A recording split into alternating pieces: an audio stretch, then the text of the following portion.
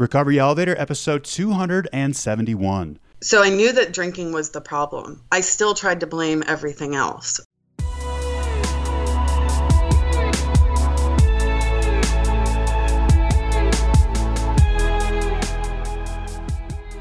Welcome to the Recovery Elevator podcast. My name is Paul Churchill. Thank you so much for joining us.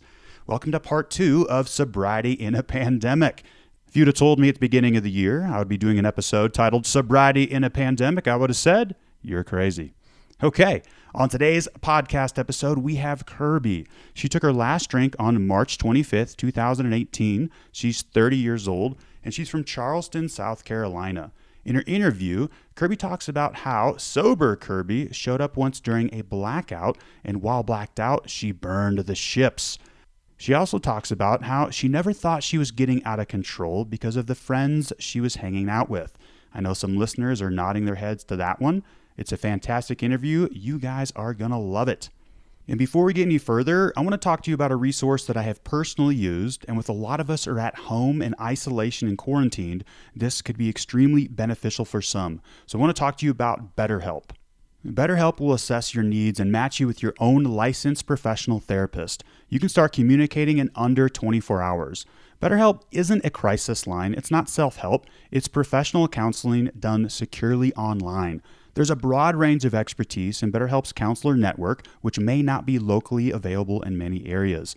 And this service is available for clients worldwide. Again, I have personally used BetterHelp. That's BetterHelp, BetterHelp, and I found it extremely useful. And for my listeners only, you can get 10% off your first session. Go to recoveryelevator.com/BetterHelp. I just added a YouTube video to the Recovery Elevator YouTube channel titled, "Is Now the Best Time to Get Sober?" And my response is both yes and no. Quick summary. Yes, now is the absolute best time to get sober. What I mean by that is you have the best percentage, the best chance right now. If we continue to drink, we are deepening the grooves in that record. The rigidity is only increasing. So neurons that fire together will continue to wire together. And each time we take a drink, we reinforce that habit. So for that reasoning, yes, right now is the absolute best time. The only reason I can think of that now isn't the best time is if you're physically dependent on alcohol and you need medical assistance to detox off the world's most dangerous drug, which is alcohol. So if you are going to be occupying a bed, then I would make some phone calls and make sure there are enough beds in a detox facility and you're not taking up a bed that somebody with the coronavirus needs to heal. Shout out to Ingo, who just hit 6,386 days alcohol free. I am honored to be part of your morning walks and morning routine. Thank you so much for listening. Okay, let's get started. Sobriety in a Pandemic Part 2. So I got a ton of emails, messages, pings, Instagram posts from those who wanted to share their experiences regarding their journey during the pandemic. Now, I'm not able to read all of them because I got so many on the show today, but wow, a huge thank you for everyone who submitted them. I read every single one, and you guys are a true inspiration. Okay, so let's do this. Let's get started. This first one is from Patrick, and he was interviewed on episode 248, and he's from Boston. Patrick says, "As I write, some 10 days ago, my wife came down with a high fever and cough. I had my first panic attack in over 2 years. I thought she had the virus.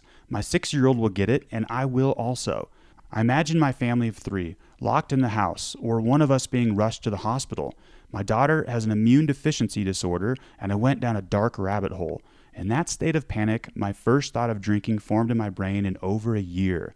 We isolated my wife, treated her as we would with the flu or the coronavirus, and I got my daughter to sleep. I did this all in a state of generalized anxiety. Once the family was set, I went to my bed to deal with me. I laid down and I acknowledged that I was in panic, that I wanted to escape, to dive into the bottle. I witnessed this feeling and did not fight them. Instead, I owned them. I am not those feelings, and I was seeing them. Today, my wife is healed. My daughter did not get sick, nor did I. We were not allowed to get a test for the virus because of shortages. We don't know what kind of virus she had. We have isolated in our home 100% to protect our community, only taking walks alone with zero contact with people in remote wooded areas. The anxiety took about 2 days to pass. Bit by bit, there was no magic moment that made it disappear. The magic was seeing the feelings and not acting on them. Today I choose not to drink, but to live, fully alive, right here, right now, no matter what comes. Thank you, Patrick. This next one is from Russell from Illinois. Russell says, I'm crawling out of my skin. I'm staying with my girlfriend and a roommate at the time, and I wouldn't exactly say my goals of sobriety are going well. My housemates think I'm successful, but I'm sneaking drinks throughout the day and I'm hiding the bottles and cans around the house. I'm removing them in the middle of the night and putting them in neighbors' trash cans and feel that at any moment I'll be busted. Seriously, this is brutal. I had 19 days away from alcohol before the pandemic escalated, and I'm not optimistic I'll be able to get back on track. I didn't want to write to you since I feel like a failure, but what the hell. Hey Russell, that sounds similar to a trip I took in 2014 in May to Lake Powell where I was on a houseboat. Everybody thought I was sober, not drinking, but I was hiding drinks in the boat throughout the day, and it was terrifying, and it was terrible, just like you mentioned. And Russell, there was also a time in my journey where I wasn't optimistic, but I made it, and I know you will too. This next one is from Carol from Colorado. She says, I'd like to share my experience with sobriety in this pandemic. I happen to work in the healthcare field at a hospital, so that may give me a unique perspective. When the pandemic first hit the U.S., things started to feel out of control and scary very quickly at work and at home. My first inclination was to drink, because that has been my go-to in situations I don't feel like I have the capacity to deal with. I did drink, but dumped out half the bottle of wine. But here's the interesting thing. I really haven't wanted to drink since that initial urge. I think it's because I had to focus and get down to business. My kids are out of school and we're in lockdown mode, so life is different at home, and I feel like this is my opportunity to really be here for them and help them at this scary time. We've been spending more time together with games, puzzles, movies, dinners together, actually talking to each other. Funny side effect of something so horrible. I stay away from news stories and social media most of the time, which helps me tremendously to focus on what's important. My job feels extra stressful because it's all COVID all the time, so when I'm not there, I step away and focus on my family and taking care of myself by running, walking with my girls, my husband and my dog, and trying my best to remember most of this is out of my control. This has helped me see that when things are the most difficult, I actually can make the best choices. This has been eye-opening. This next one is from Patty in Perth, Australia. He says, I have 165 days alcohol-free, and I did this purely on willpower and listening to your podcast and reading books from the start. I'm Irish and living in Australia for 12 years, but since this pandemic started, I've been hearing the voices in my head to go and stock up on my favorite beers. How could I not? All I was seeing here and back home was friends going and buying 4 to 5 cartons of beer and self-isolating, and they all seemed so happy and they were doing it well.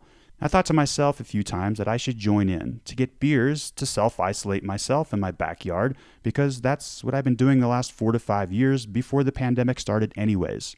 But I haven't caved in because I don't want to feel like shite the next day, and if I do, I know it's going to be 14 to 15 beers per sitting. I feel really proud of myself for not doing this and keeping mentally and physically strong during these tough times. This next one is from Eric from Philly. Self-isolation has been a little bit stressful for me because I have a touch of claustrophobia and a general issue with anxiety. I'm a bit over 4 years sober, but that certainly doesn't make me immune from the passing thought of drinking. What if I just gave myself one cheat day? Of course, we all know that's not how it works for an alcoholic. Here are some of the keys that have been helpful for me. Number 1, I play the tape through. We all know there's no such thing as an alcoholic just drinking this one time. Number 2, keep in touch with your network of support. Don't be afraid to pick up the phone. Number 3, I keep going to AA meetings, virtual meetings that is. Number 4, I find a way to keep busy. Distract yourself from cravings or negative thoughts. I've taken up yoga, drawing, or writing. Take a free online class. Raid your bookshelf for the book that you've been meaning to read but never got around to. Number 5, don't be afraid to go out for a walk and get some fresh air. Just be mindful of staying away from other people and being hyper aware of any surfaces you may touch. Number 6, it's okay to spoil yourself a bit. These are unusual circumstances we are living in, and if baking cookies or taking a longer nap will help you feel a little bit better, go for it. Number 7, remember, keep it in the day. Life happens at one day at a time. This next one is from Julie. She says, "It has made things easier for me because I have mostly mastered staying sober at home and my kids are here all the time. I've made promises to them I'd like to keep, and seeing them constantly reminds me of these promises. On the other hand, my husband, who is a heavy drinker and who used to travel all the time, is suddenly at home constantly. It is getting very uncomfortable since he starts drinking around noon." This next one is from Monica from the East Coast. "I think I had a panic attack last week. This was after not doing much of self-care, watching the news most of the day, and just sitting by my desk working all day. My anxiety has really been high lately. It's always worse if I don't do any self-care a few days in a row. That day, I was pretty sure I had the virus, and I went down a rabbit hole pretty quick. For a couple hours, I thought I was going either crazy or that I was going to need medical care. It was the craziest episode I had ever experienced. Thank God there is no alcohol in my house because I definitely would have drank that day. Going forward, I have been exercising, meditating, reaching out to wonderful people, Marco Polo, webinars, yoga, PJ parties. All this stuff has been saving me." This next one is from Katie in New Jersey. "I'm very thankful to be alcohol-free during this crisis. I think staying that way has given me a sense of calm during these very uncertain times. I keep going back to the notion that drinking is like pouring gasoline on your anxiety and then lighting a match. I'm very happy to have put the gasoline and matches away." This next one is from Chris from the Big Sky state of Montana. "This has impacted me greatly. I stumbled after 112 days away from alcohol, mainly due to my job in EMS education. We had to pivot to provide screening to essential industries. In 48 hours, we hired 40 EMTs that lost their ski patrol jobs. I've had very little sleep over 5 days, got sick, and then found out I was exposed. 5 days to go in my self-quarantine. So yes, I have had a few drinks with the support of my family.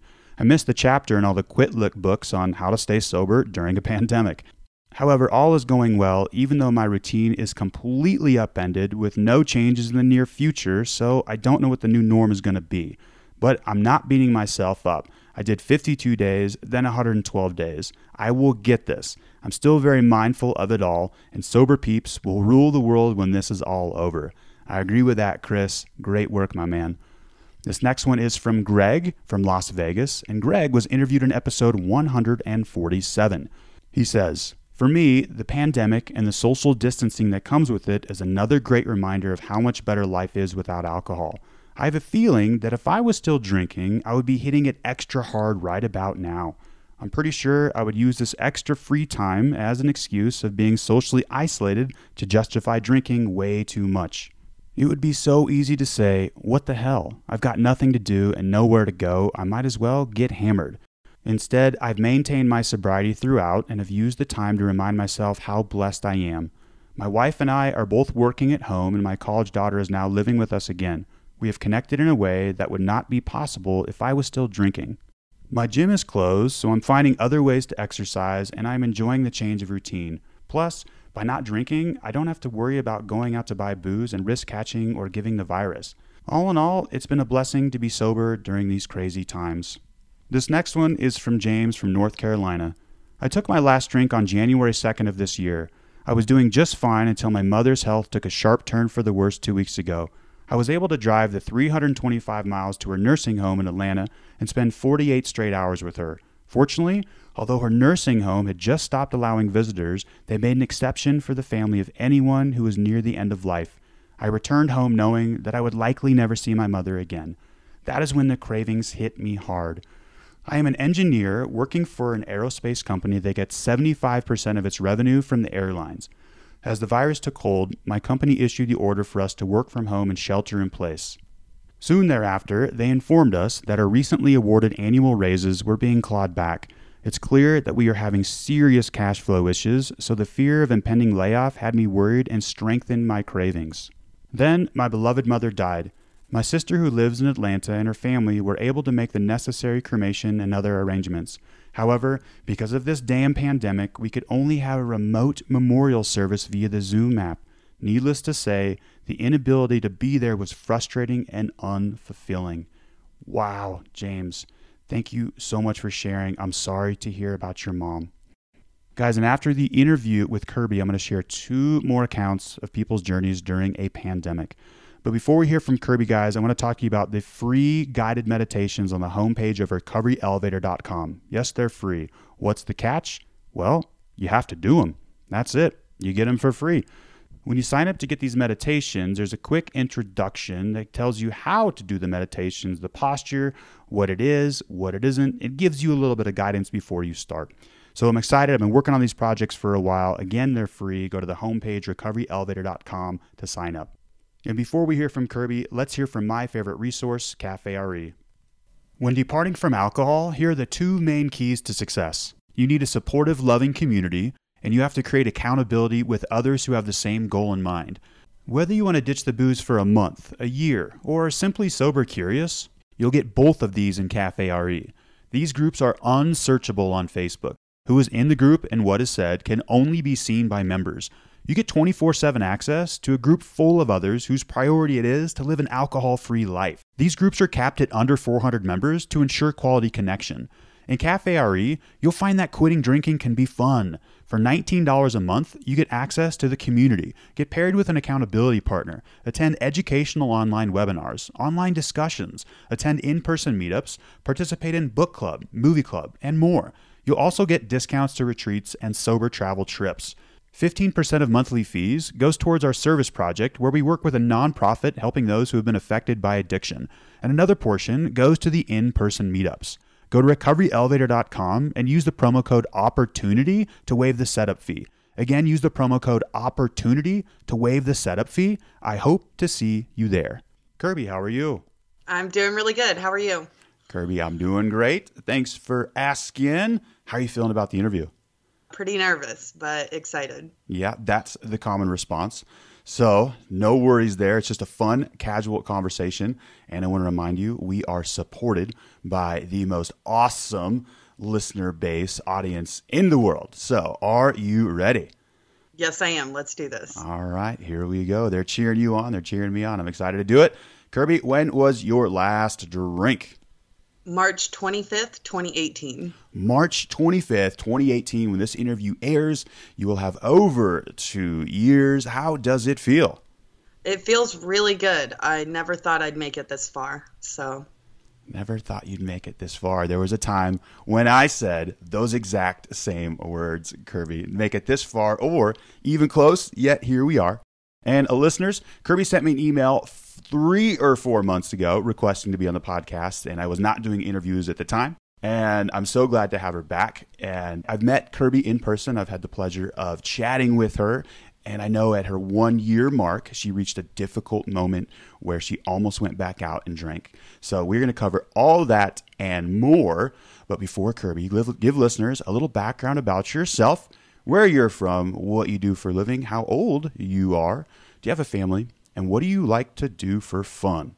So I am born and raised Charleston, South Carolina. I'm 30 years old. I am single, but I live with 2 cousins and I have 3 cats. So I have quite the family in the house anyway.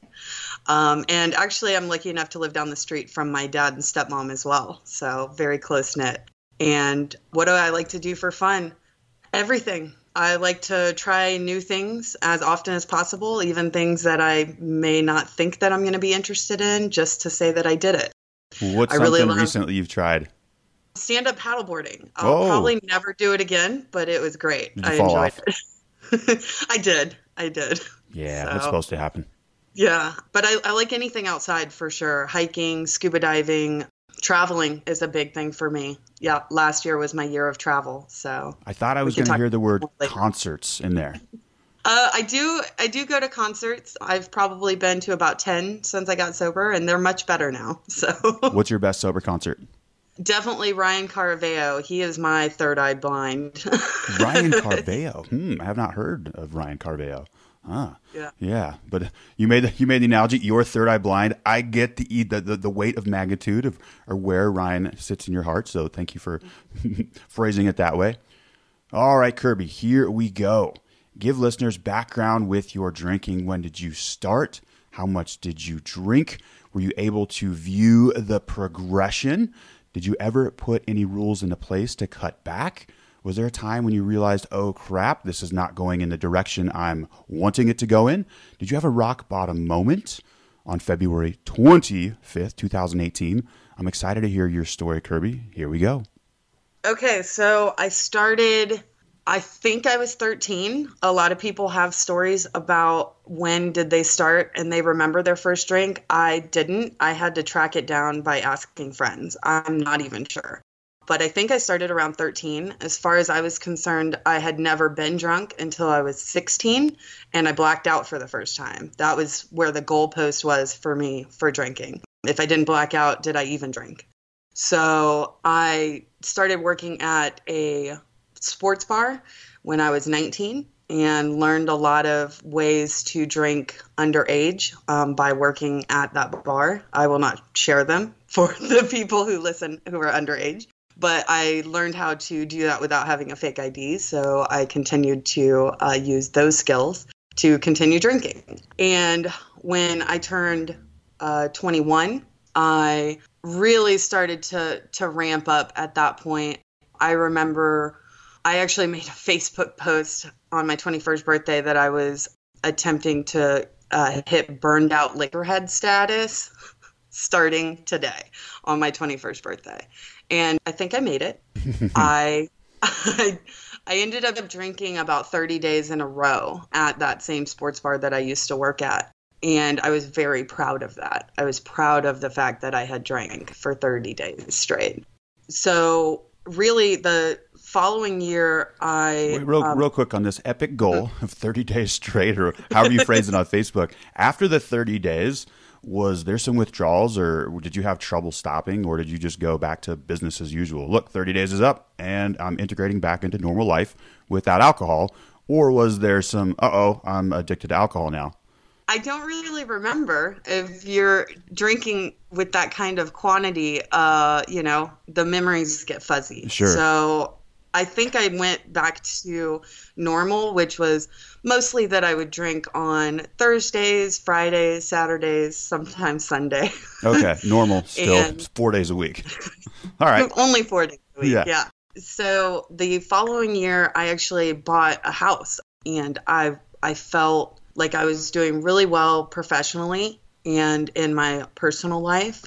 And so I really adopted that work hard, play hard mentality. And as a result, often I would go out after work. And yeah, I think that pretty much, I started drinking about 4 to 5 days a week. How much were you drinking on those days? So we used to have a joke that shots don't count. So I would normally have probably at that time 5 or 6 beers, but also 5 or 6 shots. And I really, it started to get much worse around 26, just after I turned 26. I got out of a relationship I had been in for a few years, and I kind of decided to burn the candle at both ends.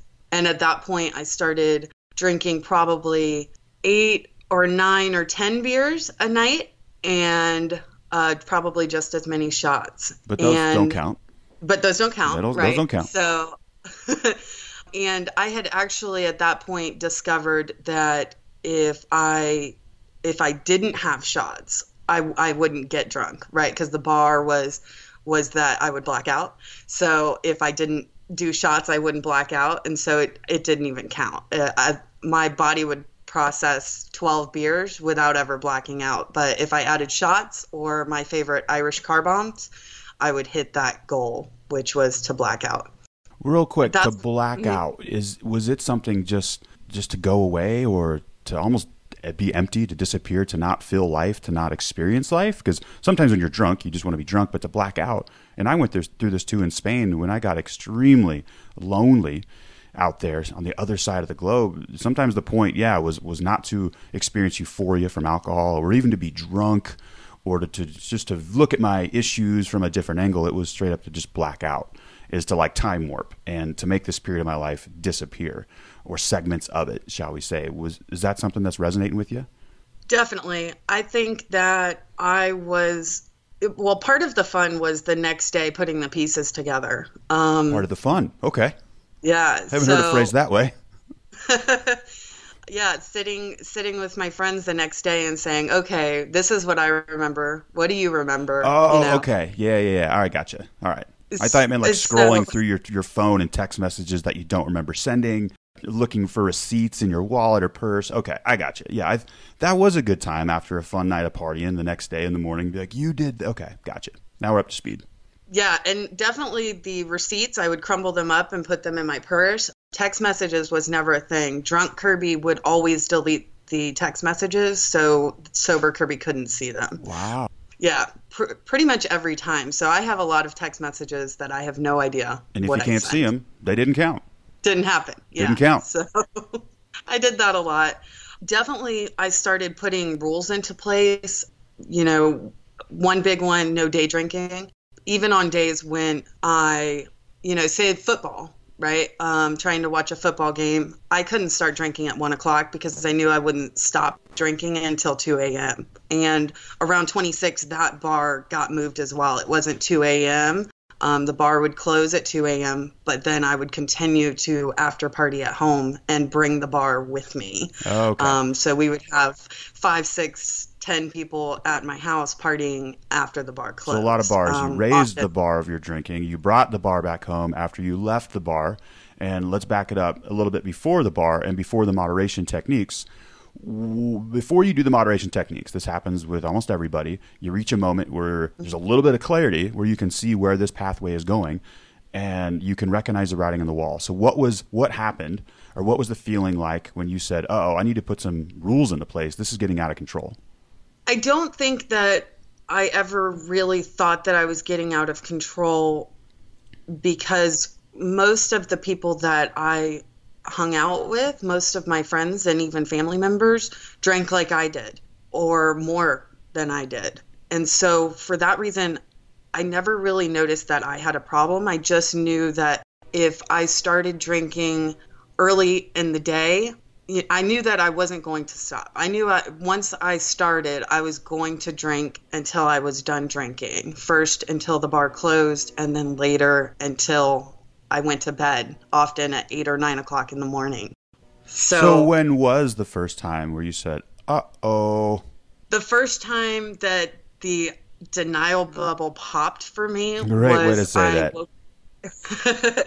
I woke up with a broken wrist in October of 2017, and I'm 28 years old. And I had no recollection of having broken my wrist. I don't know how it happened. I'll never know.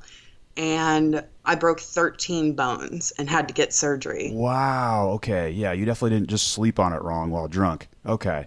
And there's no text message recollections. We know that. Yeah. What do you think happened? Like, where were you? Do you think you could just been at home? I was at my mom's house. I had been partying with her and some other people, and I don't know. They don't know either. So it happened after we parted ways in the morning. But I was definitely there. I woke up at my mom's house, but I have no idea what happened. I assumed that I fell. Yeah. Wow, 13 bones. We do everything's in extreme here on this podcast. So you're 28 years old. You wake up with a broken wrist. This is October 2017. You quit 5 months later in March of 2018. Fill in the gaps, Kirby. So basically, I woke up. It hurt. I didn't realize that it was broken, but I made an appointment in 13 places. Go in 13 places, yes.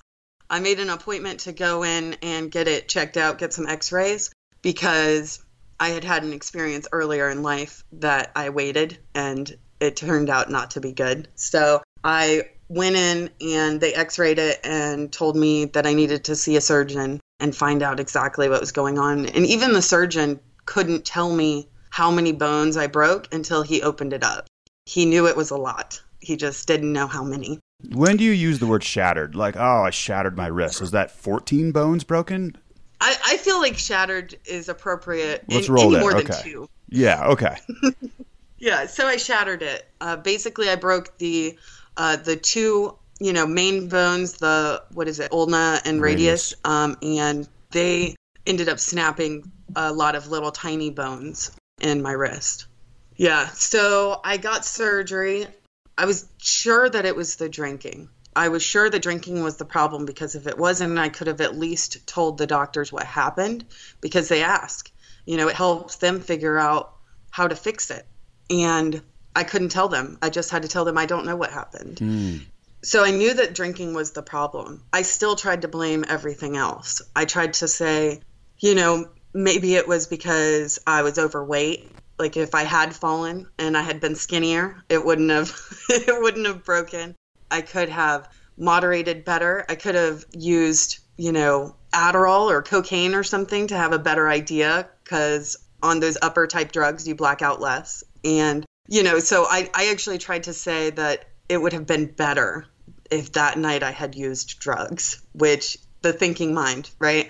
But I knew in my heart at that moment that it was the drinking. And so that first month I tried to avoid going out, and eventually I did go back out, and I was able to successfully moderate. I went out and I had 2 drinks and I went home, and I did it again and I did it again. And the night before Thanksgiving, so about 6-7 weeks after I broke it, just over a month since I had surgery, still in a cast, I went out and I was going to moderate. I was going to have my 2 drinks and go home.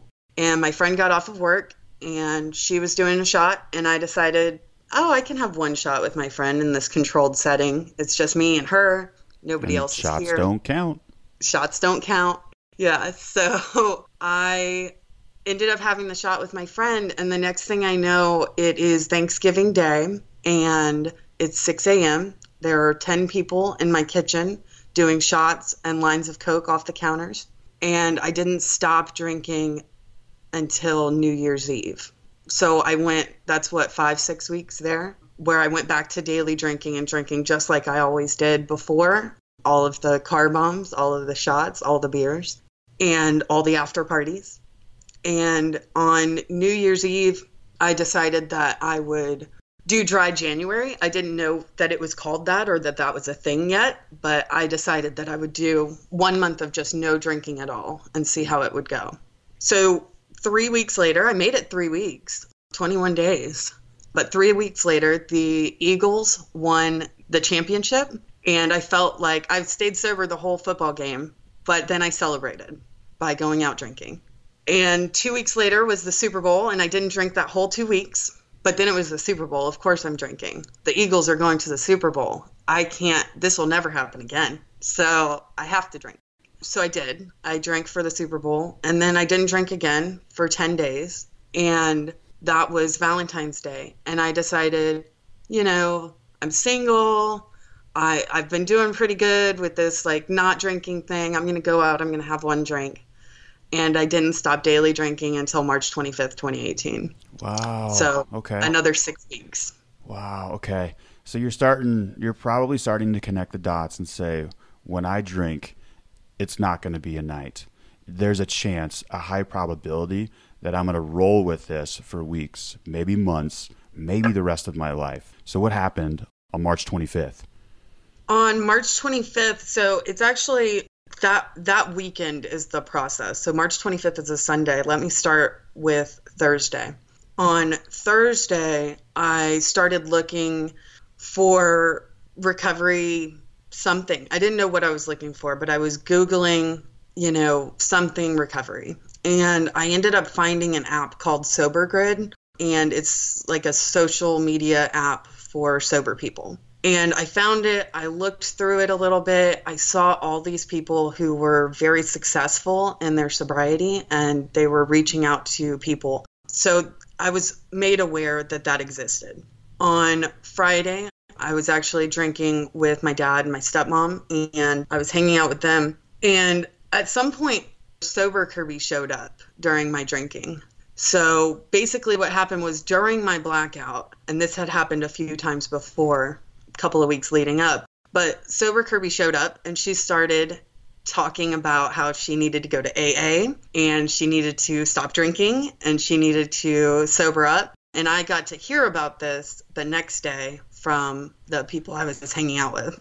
Whoa, just after I want to say I've heard everything on this podcast, that's incredible. So in a blackout, Sober Kirby shows up.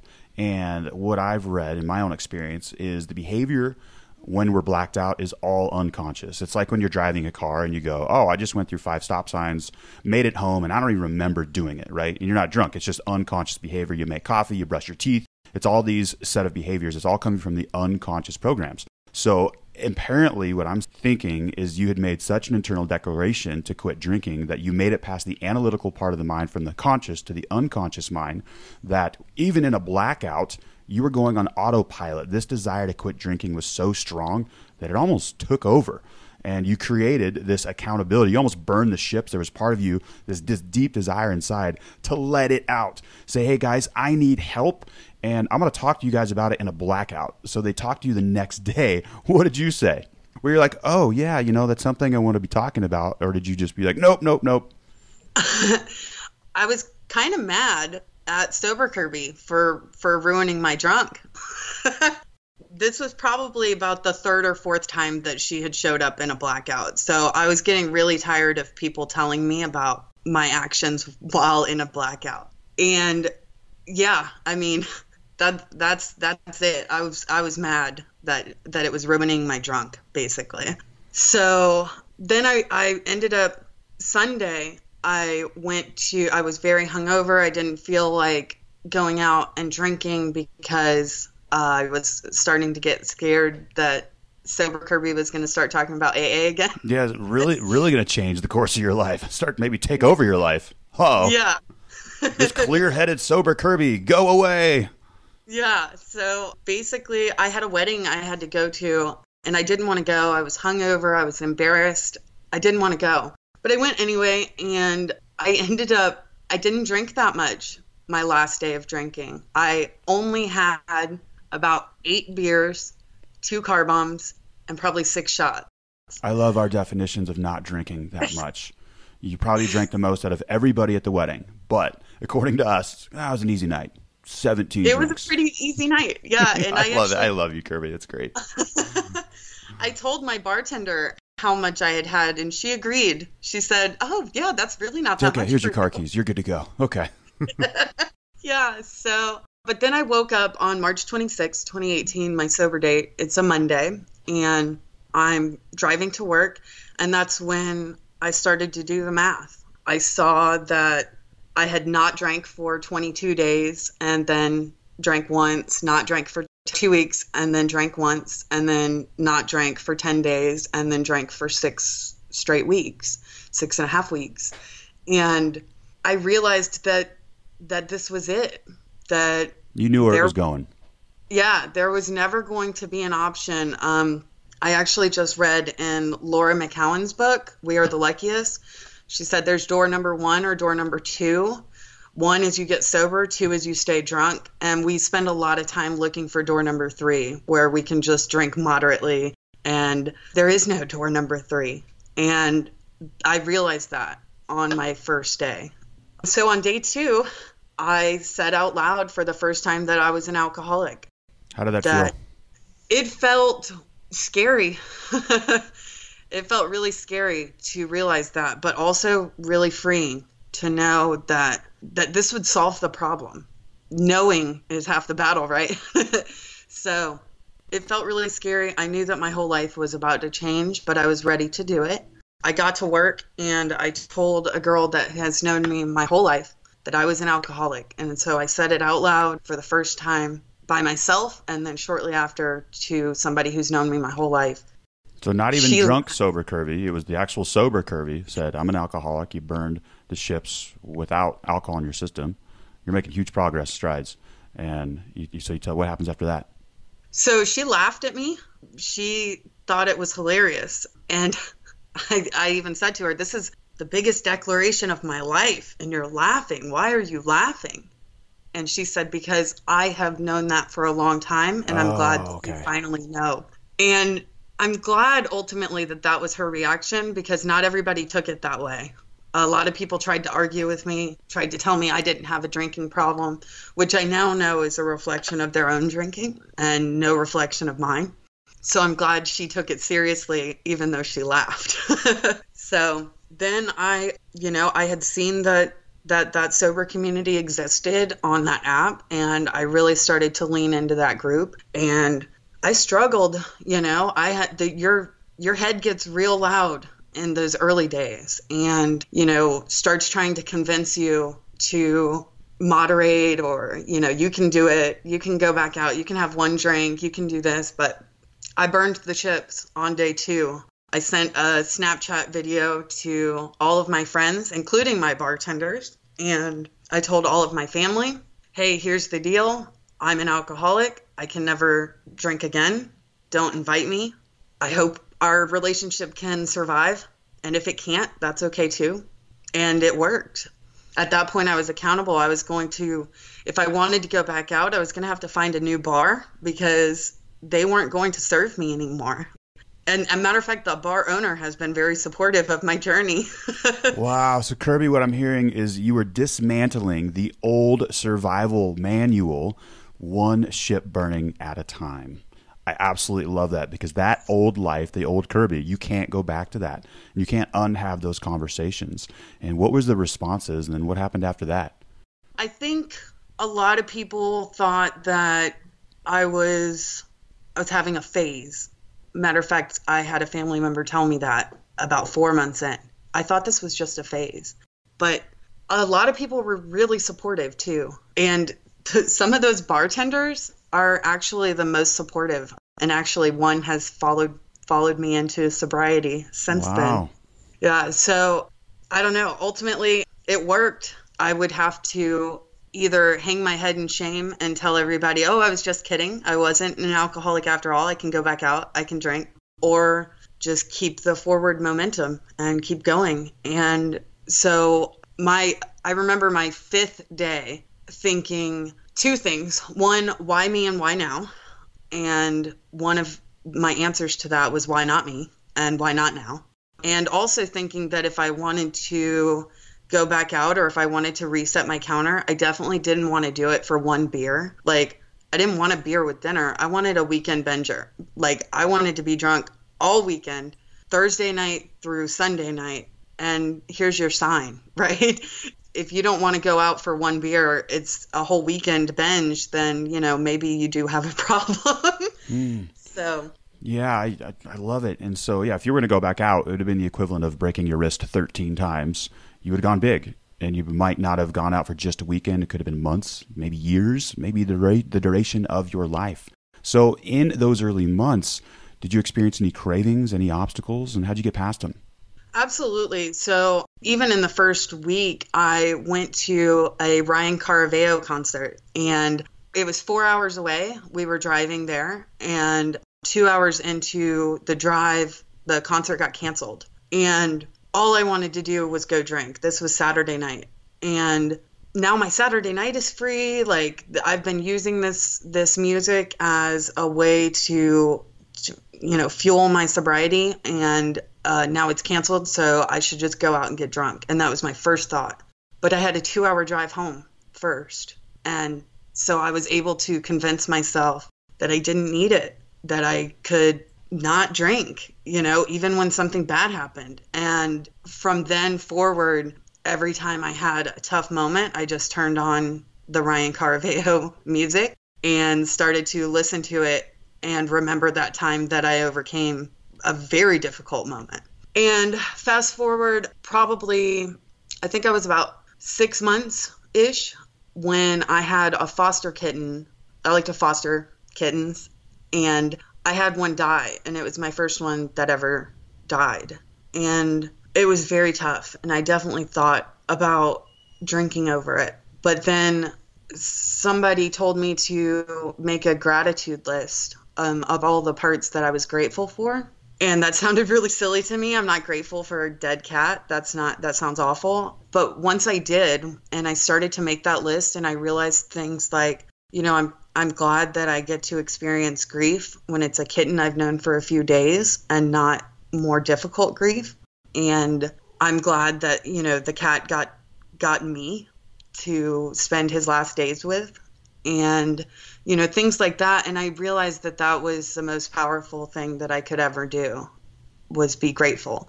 And so from that day forward, anytime I had a tough emotion, I made a gratitude list, and it has helped every time. Listeners, these are seemingly simple, basic steps of taking out a pen and paper and writing things you're thankful for. But you've heard it 150, maybe 200 times on this podcast. The power of this and what it is, it's internally when we're living life from a stance of praise, of being thankful of not just the good things, but you got to be thankful of everything. I'm going to back it up a little bit with your story on day 5. You did something profound, and I'm not sure if you realize how big this was for you, but you were able to distance yourself from your thought and question the 60 to 70,000 thoughts per day that we have that are mostly wrong. You said, you asked yourself, why is this happening to me and why now? And there was some space there. You were to say, okay, hang on a second. This isn't, this is happening for me and it's happening now. Why not now? I love how you said that. And so I didn't recognize this concept for a couple of years, but you're not the voice inside your head. And many people, I'd say a high percentage of the population don't recognize that. They believe and they latch onto every single thought they have. And you're able to switch that. And if you can be grateful about things, and that gives you space. You can see things for what they really are. You might not know that what's going on right now is working for your favor, in your benefit. And this could be the quitting drinking thing, where sobriety is an opportunity of a lifetime, and it is. But you might not feel it that way, but you can still be thankful for it. Say, I'm not too sure why I'm going through this intense emotional pain right now, but I know something better is on the other side. Love the gratitude component there. Huge value bomb dropped by Mrs. Kirby. You're doing great. So after 6 months, and I meet you in Nashville, that's right around a year or a little earlier than a year for you. I understand you were pretty far outside your comfort zone at that moment. Talk to us about that difficult time for you and the event as well. Absolutely. So first, I have to say what led me to Nashville, and that was... Real quick, we had the Recovery Elevator live event in 2019 took place in Nashville. That's what it was. Yeah, so I decided... I had a friend who traveled every month of 2018, and she inspired me to travel every month of 2019. And I had all this extra drinking money that my app was telling me I had, so I figured, what's the best way to spend it? Doing something that I absolutely love, which is travel. So I had planned out a bunch of trips for 2019, some really small, like a weekend trip to Myrtle Beach, and some really large, like a Alaskan cruise. And February, I didn't have anything planned, and it was starting to make me panic. It was January, and I kept listening to the podcast every Monday, and I kept hearing you say that you were doing this event in Nashville, and it was in February. And finally, one day I just pulled the trigger. I probably 2 or 3 weeks before the event, I went ahead and booked it. I actually joined Cafe RE first so I could get the discount. Smart woman. Exactly. So, and then I booked the event, and it was so far out of my comfort zone. I was having thoughts about not going all the way up until I was probably in North Carolina driving to Nashville. And finally, I just let go and said, okay, you're doing this. This is a thing, And I checked into the hotel, and then I went to the event, and it was a meet and greet and a dinner. And I didn't expect to feel the way that I felt, which was very shy, very reserved, very quiet, which is pretty abnormal for me. I even actually sat next to you at dinner, and I didn't have anything to say to you. And I'd been listening to the podcast for about 9 months at that point, so I should have had a lot of things to say, but I just couldn't. I just felt so inside myself. So that night I went back to the hotel room, and I kept wondering why I was being so shy and reserved and quiet, and I cried a lot, and I kind of wanted to leave. And then the next morning I woke up, I talked to some friends, and they said, go do the things, give this your all, don't come home a quitter, come home having done it, And so I went to the brain spotting therapy session. And during that time, I thought about what was making me so shy. And all of a sudden, in this hour-long therapy session, I was bombarded with all of the thoughts about every time I had ever been rejected in my life. And then it went further, and I realized that all of the pain that I had felt as a result of somebody else, every time that somebody else had hurt me or rejected me, I realized that they had their own hidden pain too. And I just sort of had a second moment of clarity that day. My first being my first day of sobriety, and this one being my second. And I realized that everybody had this pain, and hurt people, right? You've heard that. Everybody's heard that, but I felt it in that moment. But I also felt really broken up about having this transformation during this brain spotting. And so I was having a really hard time processing the emotions afterward. I ended up meeting up with the group at lunch, and Trisha Lewis asked me how I was doing. And so then I cried for 3 hours. Yeah, and Trisha is the host of Recovery Happy Hour, everybody. Great podcast. Yes, great podcast. So I sat there and I cried to her, and she listened to me, and she cared. She genuinely cared about me and about what I was going through in that moment. And she gave me some really solid advice. And I realized that this was the most compassionate and authentic group of people that I had ever been around. And that night I did great. I met all kinds of people, and I did start smoking again that day because I thought that I was either going to go to the hotel bar on a sober trip or I was going to buy a pack of cigarettes. It felt like those were my two choices, and I chose the better of the two. Yeah, I agree with that. Yeah.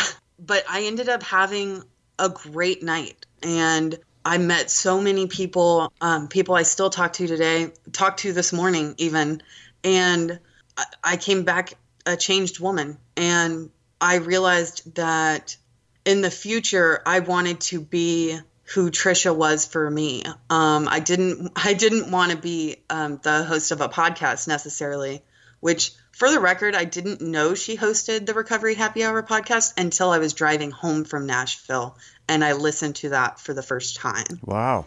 Yeah. Kirby, what you said, you want to be Trisha one day, you're doing it right now.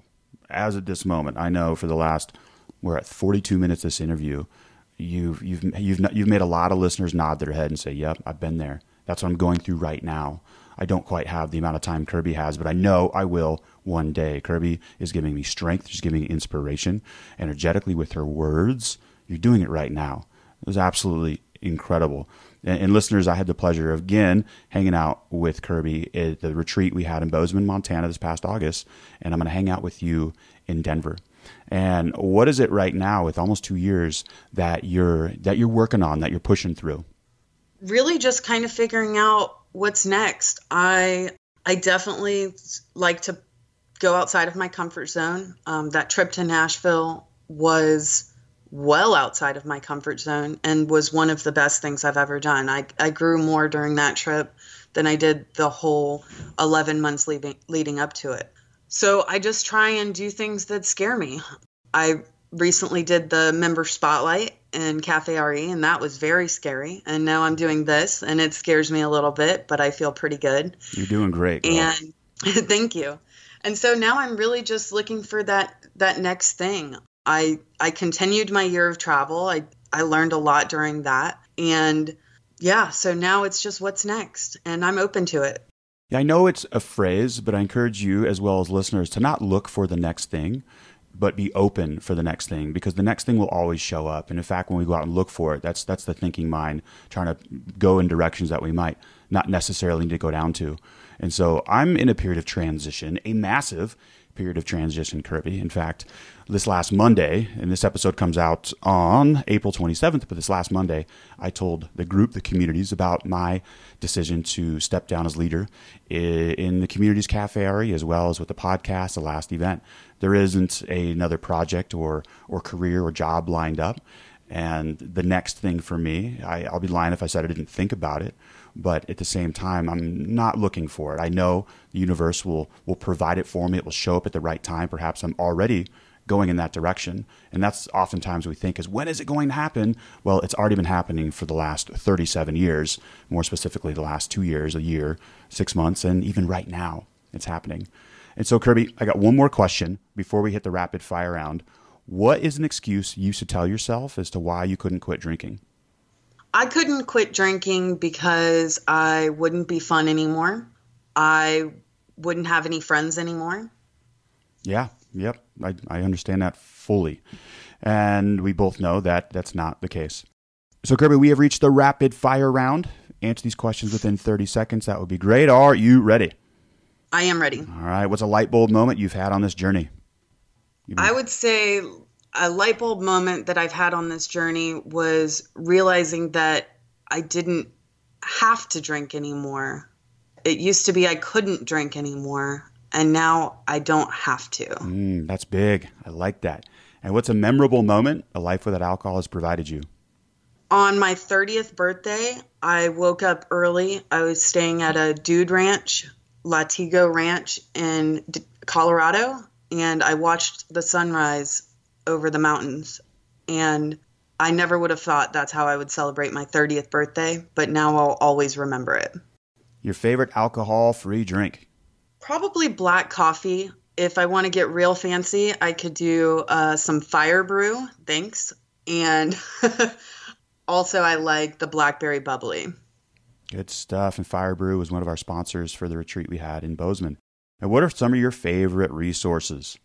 Definitely Cafe RE, the Recovery Elevator podcast, the Recovery Happy Hour podcast, but most importantly, speaking to other sober people, being connected a lot of times with the app Marco Polo, but also text and Facebook, Instagram, all of that. I have such a community now, and that is my number one resource. What's on your bucket list, Kirby? I want to get all 50 states, and I have 8 left, so I'm doing pretty good. Wow, there you go. And what parting piece of guidance can you give to listeners? I would say, why not start today? Perfect.